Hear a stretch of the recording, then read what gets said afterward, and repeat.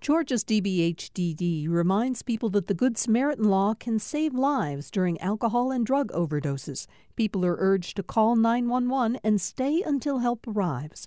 More information at opioidresponse.info. Thanks for listening to the Political Rewind podcast. Be sure to like and follow us and rate us on Apple, Spotify, or wherever you get your podcasts.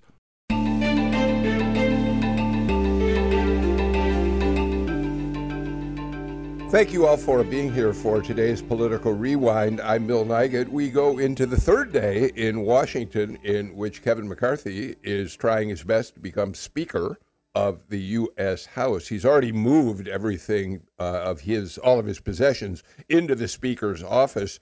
Patricia Murphy, among other people, wondered in a column that she wrote yesterday about whether McCarthy may have moved a little too quickly into that office since he continues to struggle to win votes. We're going to talk about that, particularly in terms of how Georgia members have been responding to McCarthy's efforts in a little while. But first, there's a really interesting story about the National Democratic effort to move Georgia way up on the primary schedule. And I want to start with that. And to do that, I want to introduce our panel today, which includes Kevin Riley, who, of course, is the editor-in-chief of the Atlanta Journal-Constitution and is my Thursday partner on the show. Kevin, welcome. Glad to have you here.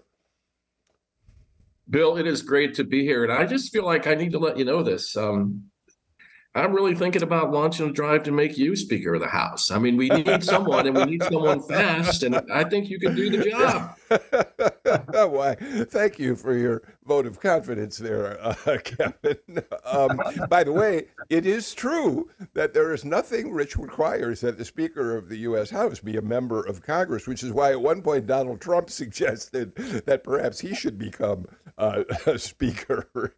We're joined also today by Audrey Haynes, Professor of Political Science at the University of Georgia and the head of the Applied Politics program there, which trains students for careers in politics. I don't know, Audrey, as your students watch what's unfolding in Washington, I'm not sure this is the time that they're looking forward to getting involved, at least in politics on the Hill. Well, I think some of them are there and they are observing and maybe a little disappointed or at least entertained by what is going on. Well, one of the things that's happening up there right now is there are questions as to whether anybody can get a paycheck since we don't have official members sworn in. So there are staffers up there already who are wondering whether they're going to get paid, even though they're working on the Hill right now. Andra Gillespie joins us again today. We're glad to have you back, Andra, Professor of Political Science at Emory University and Director of the James Weldon Johnson Institute for the Study of Race and Difference. How are you, Andra? I'm well. How are you? I'm great. When do you start? You're not back in class yet, are you? We're not back in class, but we're back next week. Okay, terrific. What are you going to be teaching this next semester? Intro to American Government. Okay, great. Yes, a standard class for you, I know. And we're joined by Chuck Cook, one of the country's top immigration lawyers and the go-to guy whenever we want to talk about immigration issues on the show, plus all the other politics that Chuck is up to speed on. And we are, Chuck, today going to talk about Title 42 at some point in this show, which has really become a major controversy as the Supreme Court has decided it wants to weigh in on whether Title 42 should be overturned or not, right? It always amazes me how obscure immigration laws manage to weed their way into the conversation of the national consciousness, and nobody knows what they actually are.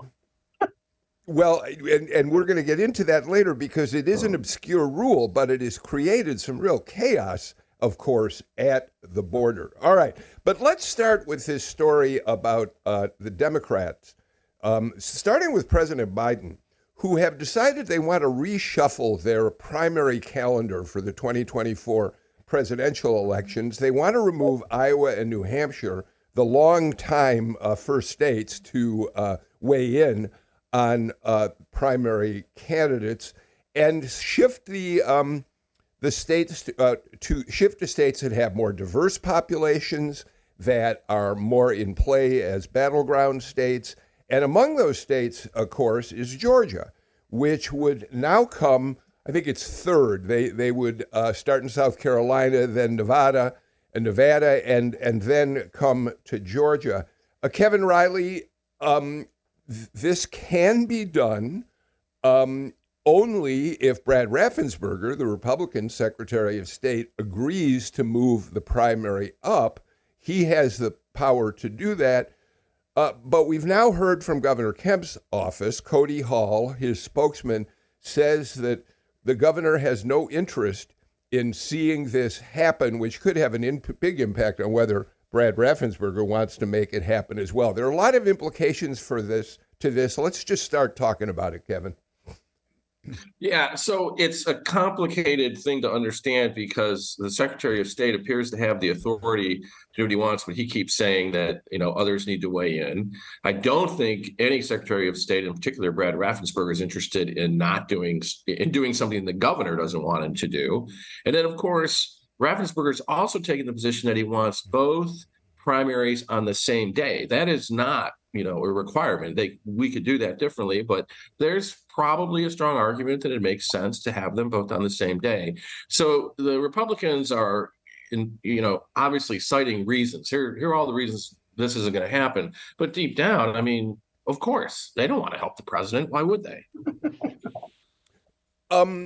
Audrey Haynes, jump in on this because I frankly think so. I think first of all, what Kevin said is really important to point out that we don't have to have the presidential primaries of each party on the same day. But as Kevin mentions, it certainly makes more sense. Election workers, election offices, budgets, and their staffers are already overworked as it is. So the notion of having them on the same day makes perfect sense.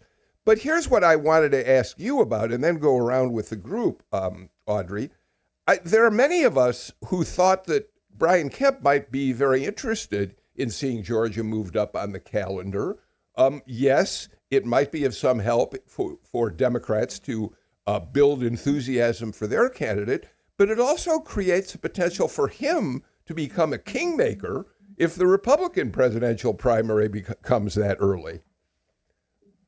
Yes. Well, and let me give you a little background because I think, that is interesting. And remember that Brian Kemp was the orchestrator, helped bring about the SEC primary, understanding that moving Georgia into a position to have more influence on the choice of the presidency not only brings a lot of attention to Georgia, gives people more influence, it also brings in a heck of a lot of money to the state because right now, for example, New Hampshire generates maybe a third of the year's revenue based off of all of the money spent in that state during the presidential primary, which is a lot.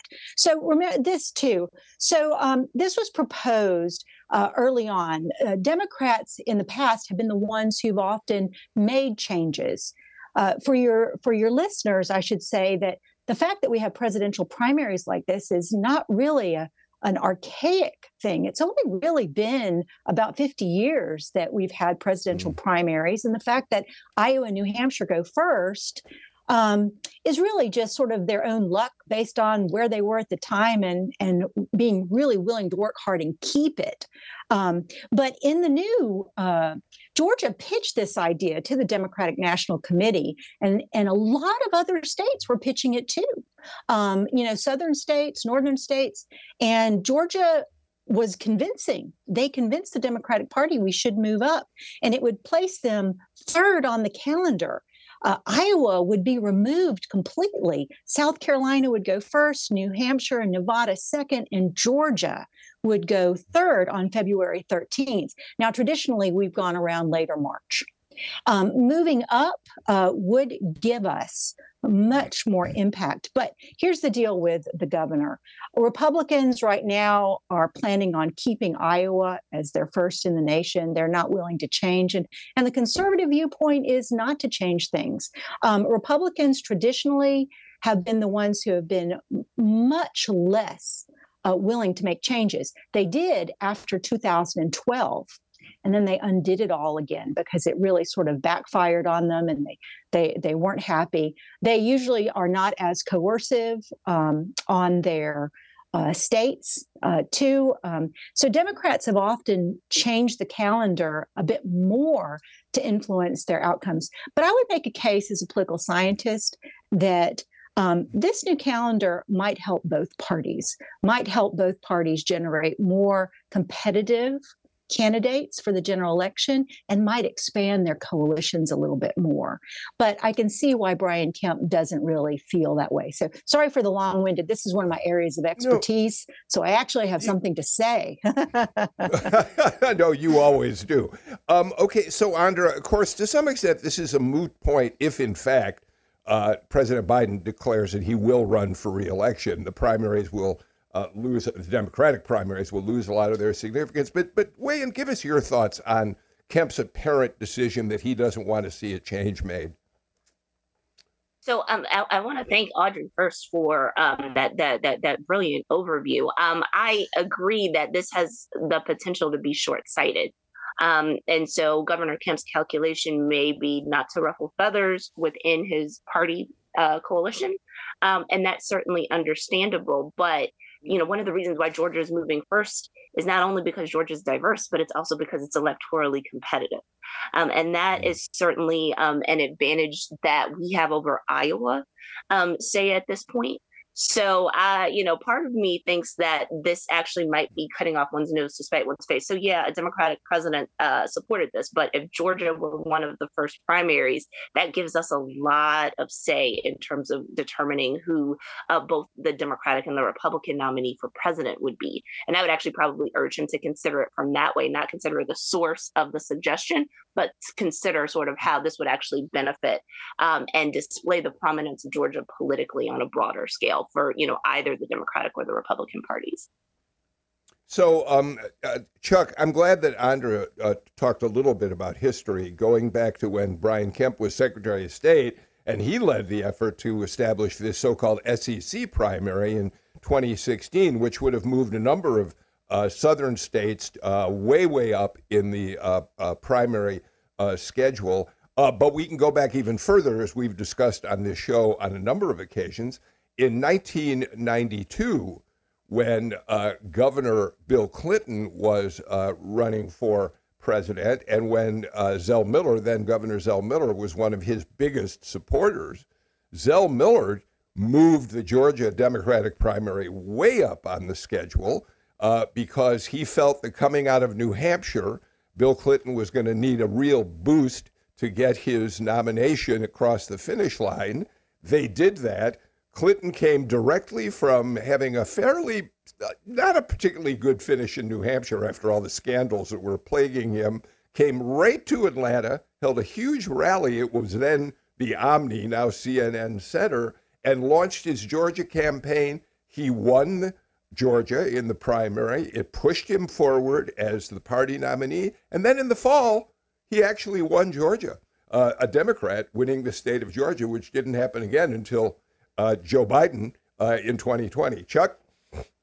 What's really interesting about this is Georgia has open primaries. So, anybody could walk in and it's registered to vote and say which ballot they want, right? You can just say, I want a Democratic ballot, I want a Republican ballot. If they have split primaries, that makes that a little bit more difficult, I think, for the state, as well as for individuals. Should I wait to vote in the Republican primary because I want to vote against somebody or vote for somebody, rather than voting in a primary in which really nobody's running if Biden's running for re-election? I think this has a unique chance to make the South what it really is for the GOP. The South for the GOP is the beating heart. Much of what you see in national politics today comes out of the South. And it's kind of curious that Brian Kemp doesn't want to fortify that by having the early primary here. I just think it's a curious decision. Kevin, before we leave the subject, I do think we might want to say, and I know our reporters and yours as well will probably be pursuing this, is this really a definitive answer from Brian Kemp? It came from Cody Hall, who is his spokesman, and so has an important role to play. But the governor himself hasn't said anything publicly about this. is there some further maneuvering that might be going on that would give Kemp reason to agree that this is a good idea? In the meantime, Democrats have reached a deadline in which they're supposed to set their schedule. It's problematic whether they can go forward without some buy-in from the people who control the election machinery in Georgia, that being Brad Raffensperger, Kevin. Yeah, I mean, I think there's a very good chance that, Brian Kemp is not out there or planning to go all out there all on his own. I think that in order to maintain the status that he certainly has gained and to grow it, he's going to work with Republican leaders. And in the end, I think that he'll probably do what the party nationally wants to do.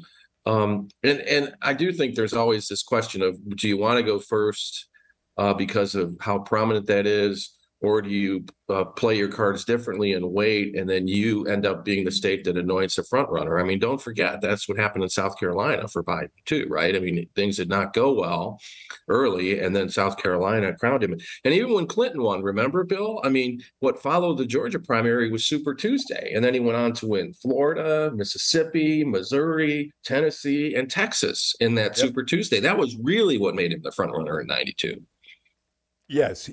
And it was Zell Miller's effort to get him up front in Georgia that pushed him to that Super Tuesday victory. Andrew, one last word about this before we move forward. We know that Kemp has now made it clear he does want to have a national presence. He's started a national PAC that will give him the opportunity to put money into campaigns of Republicans in 2024. And there's also always this talk about whether Republicans are ready to start looking at expanding their base beyond the usual white voters in the state. And so I wonder if both of those things would be helpful. Moving the primary up, the Republican primary up, again, would be useful for Georgia Republicans and for Brian Kemp's future.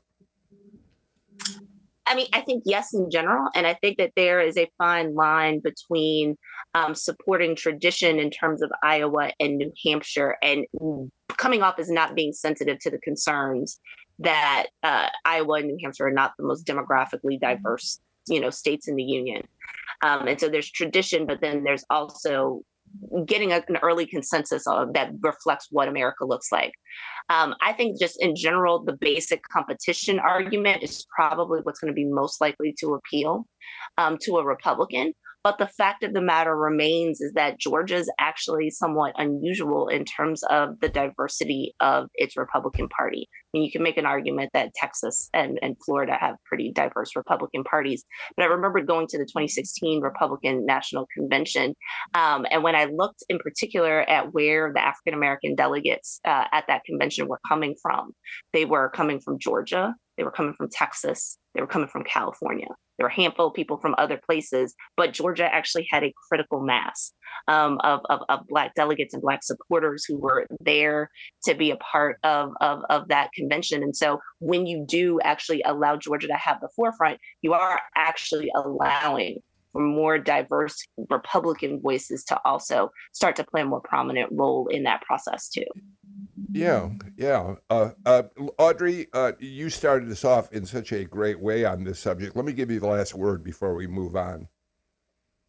Well, I would just add that Iowa and New Hampshire have rarely been predictive of who the nominees are going to be or who the winners of the general election are going to be. They just have not been. I would argue that the one benefit that they have provided is for retail politics. They've allowed candidates to go in there and do retail meeting people one-on-one. But I think Georgia is a place that can happen too. And so the calendar really matters. I've written a paper on that. The calendar really matters, and how it is organized has an impact on the choices. So I would actually advise the governor to take some time to think about it a little bit more, because a conversation needs to take place, and it may be beneficial, just as Andra said. All right. Thank you all for a really good conversation. I will add one point, which is something we can talk about on a future show, which is, remember that the city of Atlanta is bidding for the Democratic National Convention in 2024, and they're making a very, very serious effort to attract the convention here. I think it's going to be fascinating in the days ahead to see whether or not the DNC wants to bring its convention to a state that refuses to go along with the president's effort to push Georgia up on the schedule. And I suspect we'll be hearing about that in the days ahead as this story develops. Tell you what, why don't we get an early break out of the way? Because when we come back, it's time to talk once again about the saga of Kevin McCarthy, a lonely man looking to become Speaker of the U.S. House. We'll do that and a lot more after these messages.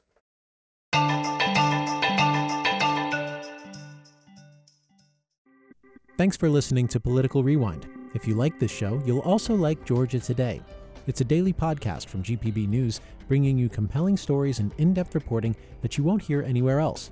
Join me, Peter Biello, for this quick and convenient way to get the best of GPB News' extensive coverage of the topics that matter to you, delivered directly to your device every weekday afternoon.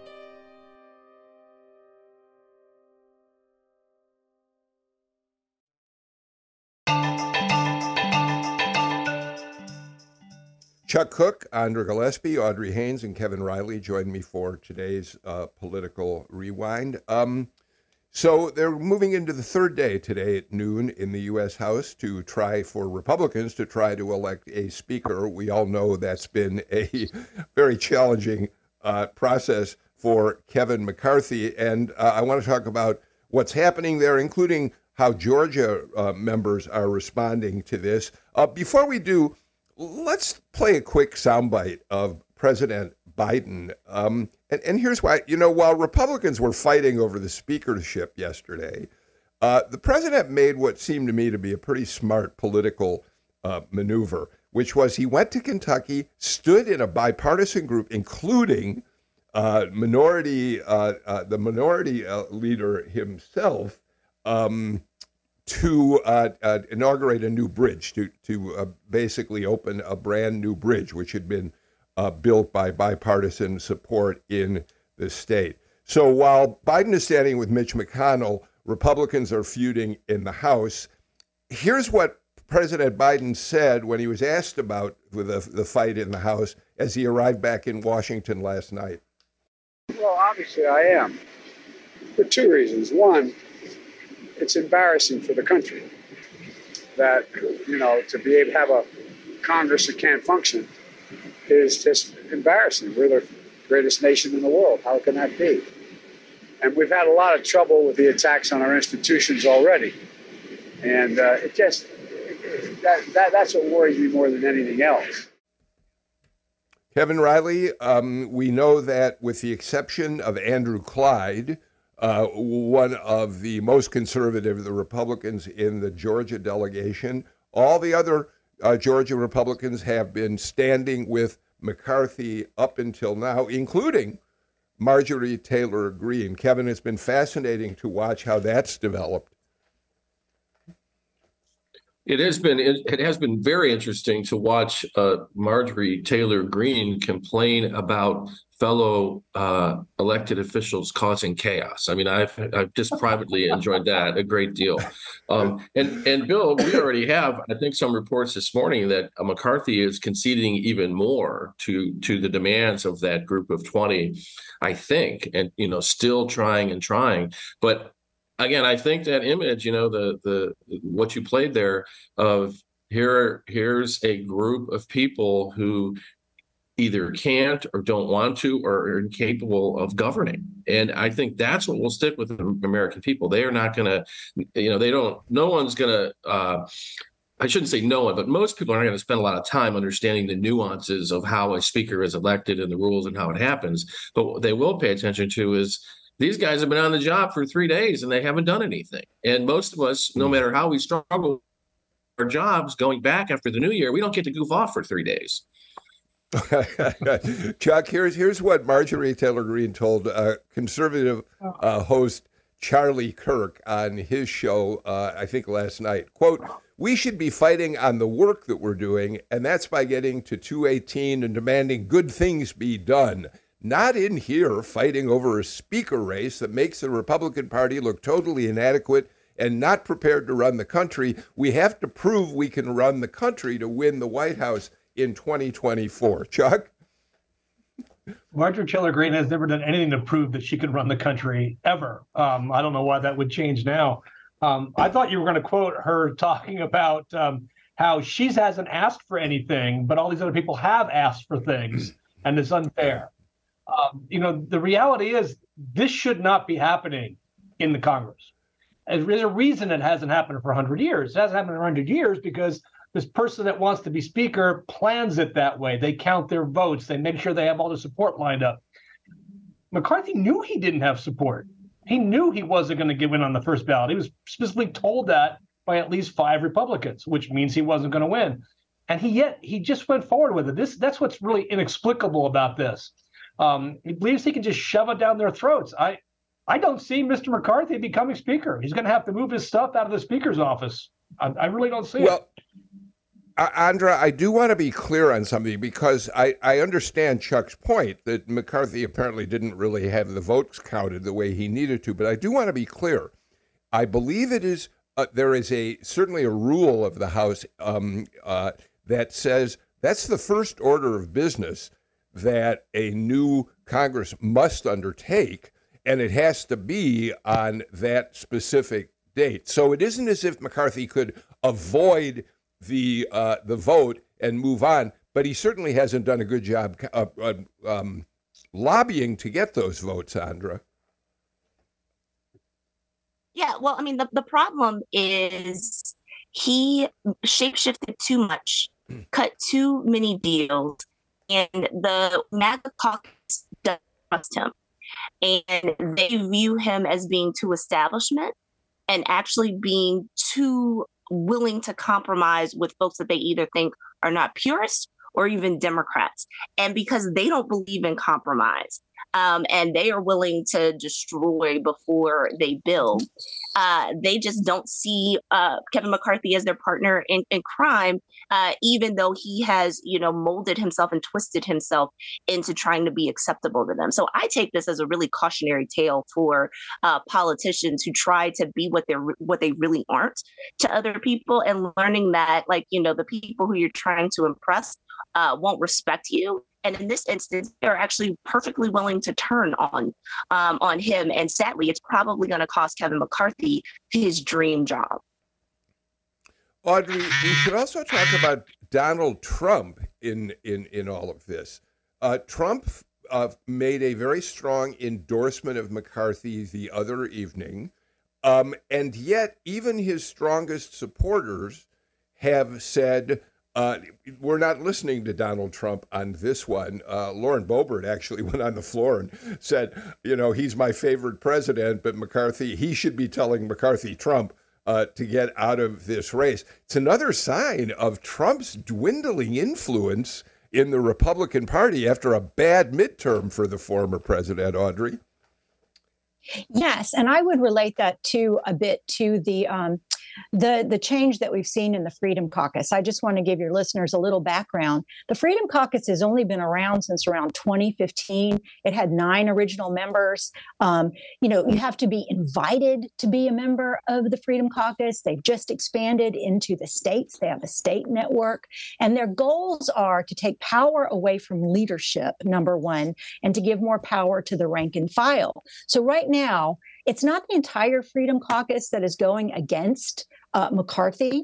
Generally, they vote as a block. They have a rule that if 80% of their membership, which is kind of secret but kind of not, they can give their official denial. And they don't really have that with McCarthy. I will tell you, they started off as 9 members. They grew to somewhere around 34, and now it's predicted that they have about 54. And you can see from the vote that the entire 54 are not voting for them. Clyde is a member. Marjorie Taylor Greene is a member. Mike Collins is also a member. Barry Loudermilk used to be a member, but actually declined to renew membership. And right now, there have been some factions. And you mentioned Trump. That's one of the things that kind of factionalized in the Freedom Caucus. There's a group that was like totally MAGA, and most people won't remember, but Matt Gaetz, Marjorie Taylor Greene, and a couple of other ones. They actually started their own little group. They wanted an America First group, and the Freedom Caucus got mad and pulled them back. So watching what's going on, I would say there's about 5 of them that will not budge. And it really matters because going back to Biden and the Democrats did so much better than expected. I think McCarthy didn't expect this was going to happen. He was looking for that red wave, and that margin really made the difference. And when these people vote as a bloc, they can veto any comment. All the concessions that he has made, if you go back and read them, they're really bad for the institution. They're trying to create a House that looks a lot more like the Senate, where one individual can basically, veto anything. And that is not how the House is designed to work. I do want to talk about the impact of all this on the country, if there is one. And I think that's a fair question to ask. Before I do that, though, Kevin, I do think we should point out that Democrats are pretty gleeful right at this point, at least, about what they're watching their Republican counterparts struggle with. Nikema Williams sent out a tweet yesterday. Basically, it said this: for anyone keeping track, at Representative Jeffries, Hakeem Jeffries, who's won 212 votes, all of the Democrats on every ballot, and Georgia football are now a combined 20-0. So the Democrats are having fun with this, Kevin. But the fact of the matter is, at a certain point, you can't govern if you don't have a speaker. Well, you're absolutely right. And there were a lot of questions about whether anything was going to be possible to be done in the House anyway, after the election. And so I think the outcome of this, and I think that's still very likely, no matter what happens. I mean, there's a group of Republicans that are adamant about disrupting, to put it kindly. Well, what this has done is set up the fact that, okay, Americans are frustrated with government not being able to get anything done. It looks like for the next 2 years, the House won't get anything done. We'll have this debt ceiling problem. We'll have these other problems. And who do you think the average American is going to figure is responsible? They are auditioning for that responsibility to be stuck with that responsibility now. I mean, no one. How do you forget? The endless sound bites and the nasty note that Gaetz sent about about McCarthy needing to move out of the Speaker's house. It's all so crazy and petty and dysfunctional. That's what people are going to remember. So, Andra, here's the question: does this matter to the country, or is this just a great spectator sport for people who are intrigued by the inner workings of the U.S. House? I think that political junkies are certainly getting, a lot of fodder this week. I do think that there are potential implications for this. And so we'll have to wait for the public opinion data, which I expect that the public news outlets are going to release. This is making Congress look bad. I think it is making the Republican Party look bad because people are seeing the infighting front and center. And they are looking at this as not being particularly productive. I think that the longer this drags out, I think that the increased risk of this having a backlash against the Republican Party are actually pretty grave. And then there are consequences for this. So if we go back to the 1850s, where it took a couple months to resolve this, that is time where, first of all, our members of Congress aren't actually officially members yet, where committees can't meet because they haven't been constituted yet, where laws can't be filed, deliberated, and passed on the floor. If there's anything that comes out of the Senate, then the House can't deal with it, which means it can't become law. And there are even, talks this week about whether or not people are actually going to get paid because they technically have not started their jobs yet. So there are even really practical implications for both the members and their staffs that I think are really important here. And this just looks dysfunctional. The longer this drags out, I think that the risks are higher, not just for the reputation of the institution, but in particular for the perception of the Republican Party and their perceived capability of governing. Audrey, we should also add this. Because members cannot be sworn in without a speaker in place, there are questions about what power a representative-elect has in things like constituent services. If I need help in getting a passport quickly, I would normally turn to my member of the U.S. House, maybe my senator, but member of the U.S. House whose office is set up so they can help expedite things like that. And that's just one example of many ways in which Congress people help their constituents. There are questions as to whether they can do anything until they're actually sworn in. And that is because we haven't gone through this before. We really, literally have never gone through this before. This is a historic event that is taking place. And I would argue that should we see it continue and by, predictively, I would argue that McCarthy has given in every single concession. And it is even now difficult to predict because, again, it's gotten so personal. Remember Paul Gosar?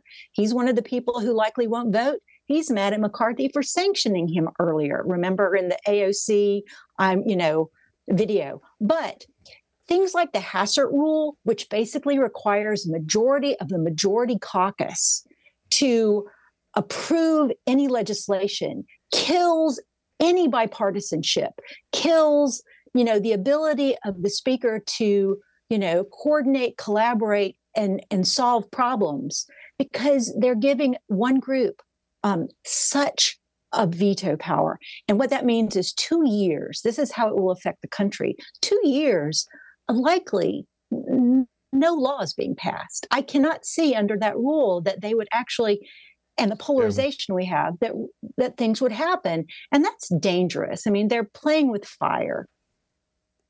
All right, we will watch how the votes unfold on day 3 when the House comes into session at noon today. Let's do this. Let's get our final break of the show out of the way, and then we have a couple more issues I really am looking forward to hearing the panel discuss after these messages.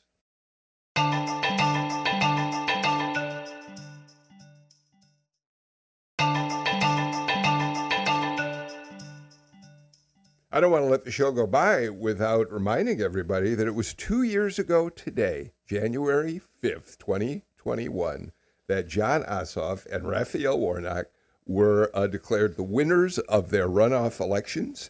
And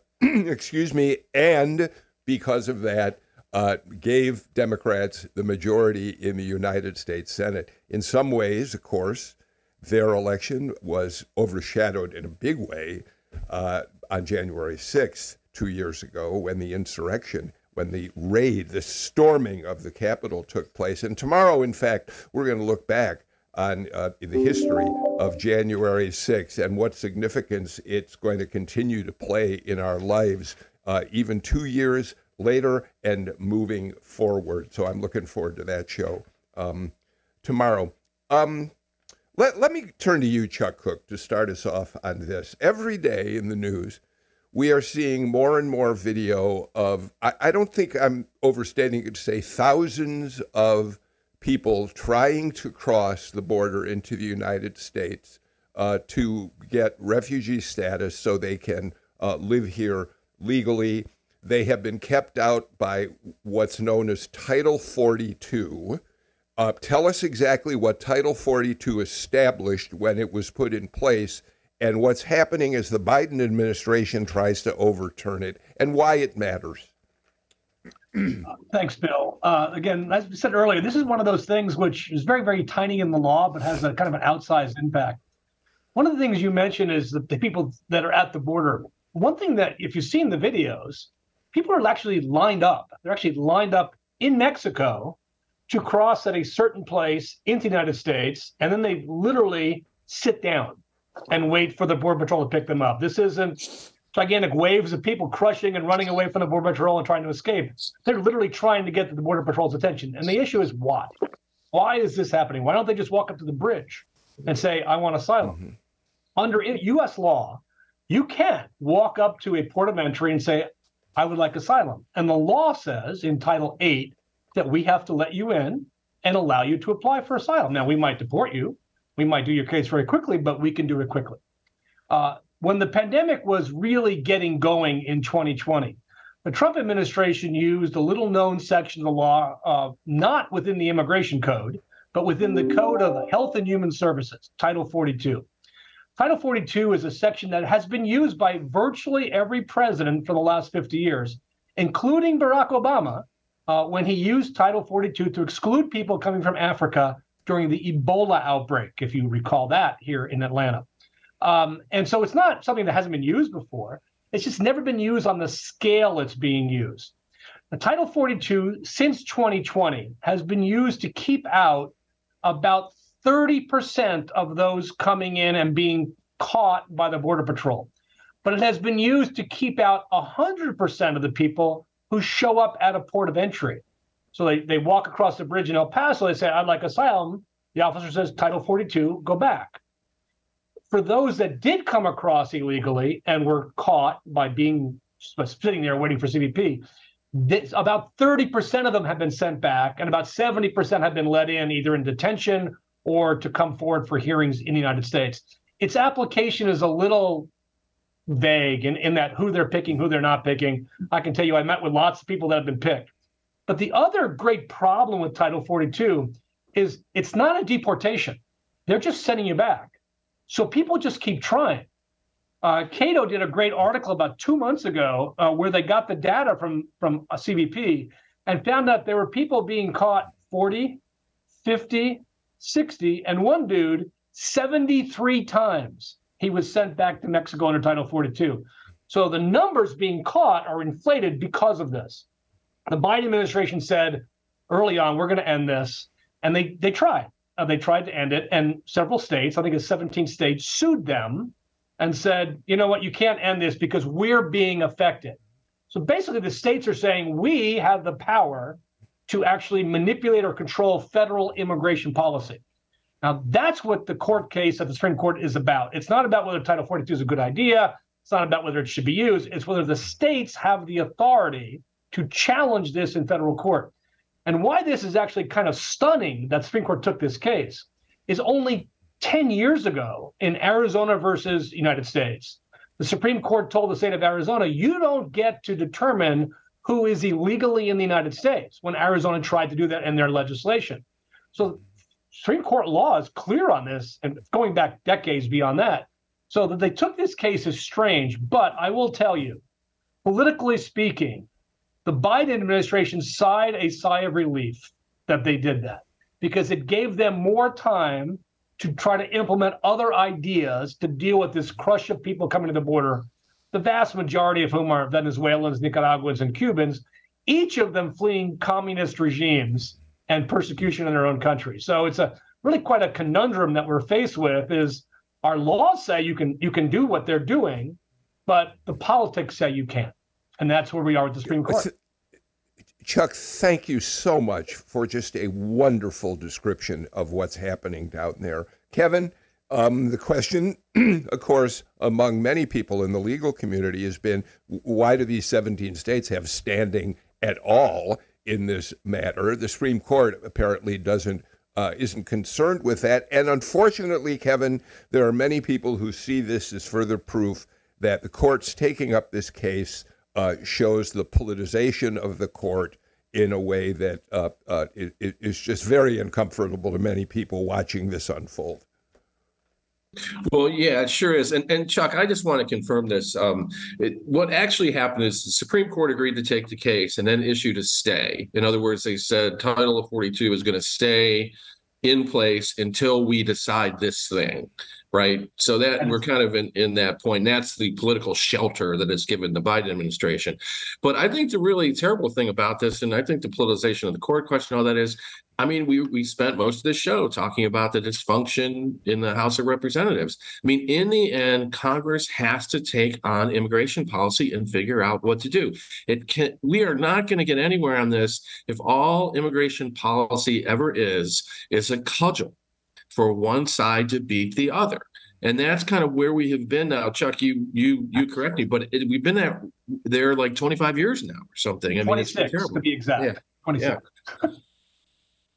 Yeah, we've had Republicans in power. George W. Bush tried to pass a comprehensive immigration bill, couldn't do it. President Clinton tried. I mean, Audrey, there is no reason to believe, as Kevin used the words well, it's a cudgel.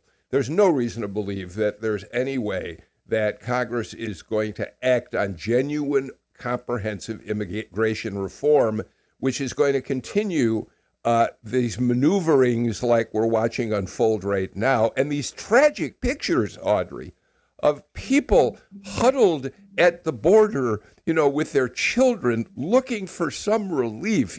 Maybe they shouldn't be allowed to enter the United States. Who knows? But the crisis right now is just awful to watch unfold.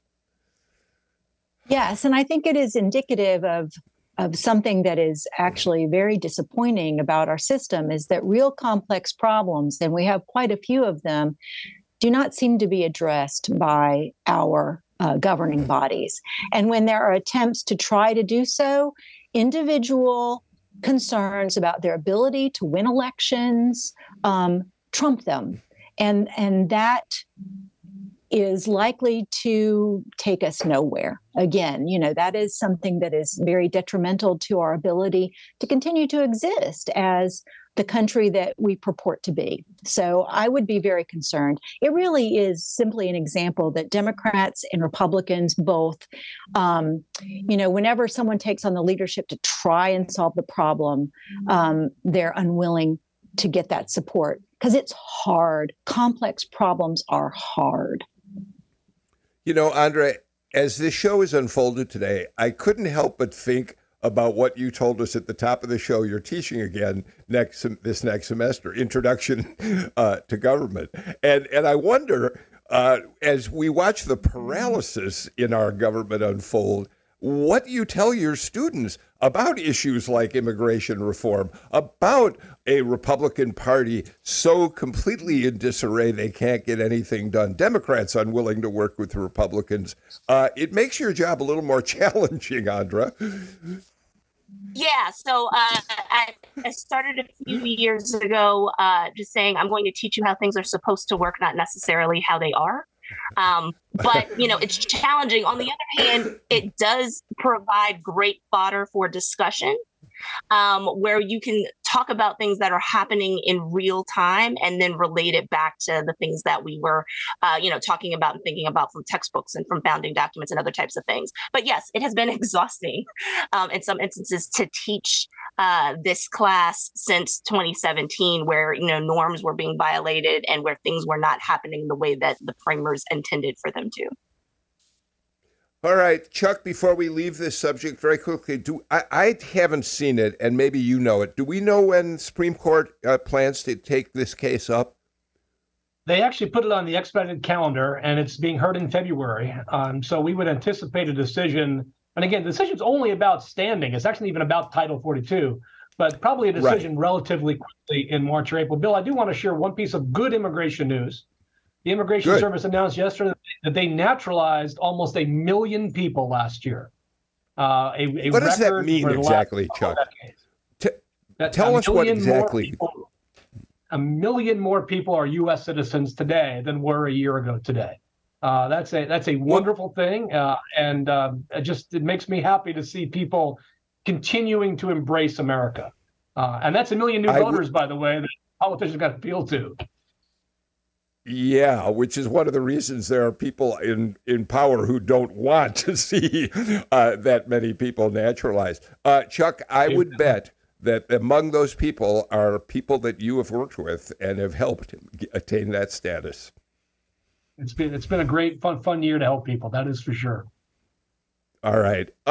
Kevin Riley, we're really running out of time, and we can talk about this further on another show, but I do want to mention quickly, Jacqueline Johnson, the former DA down there in Brunswick, who was charged with a felony for violating her oath of office by not pursuing the men who eventually were convicted of murdering Ahmaud Arbery. She was supposed to be in court this week for her arraignment on these charges. This case has been put off for 7 months now. The arraignment has now been put off, and people are pointing out that while the killers themselves have been sentenced and are in prison, Jacqueline Johnson's trial continues to be delayed. And there are many people who are quite disturbed about this, Kevin.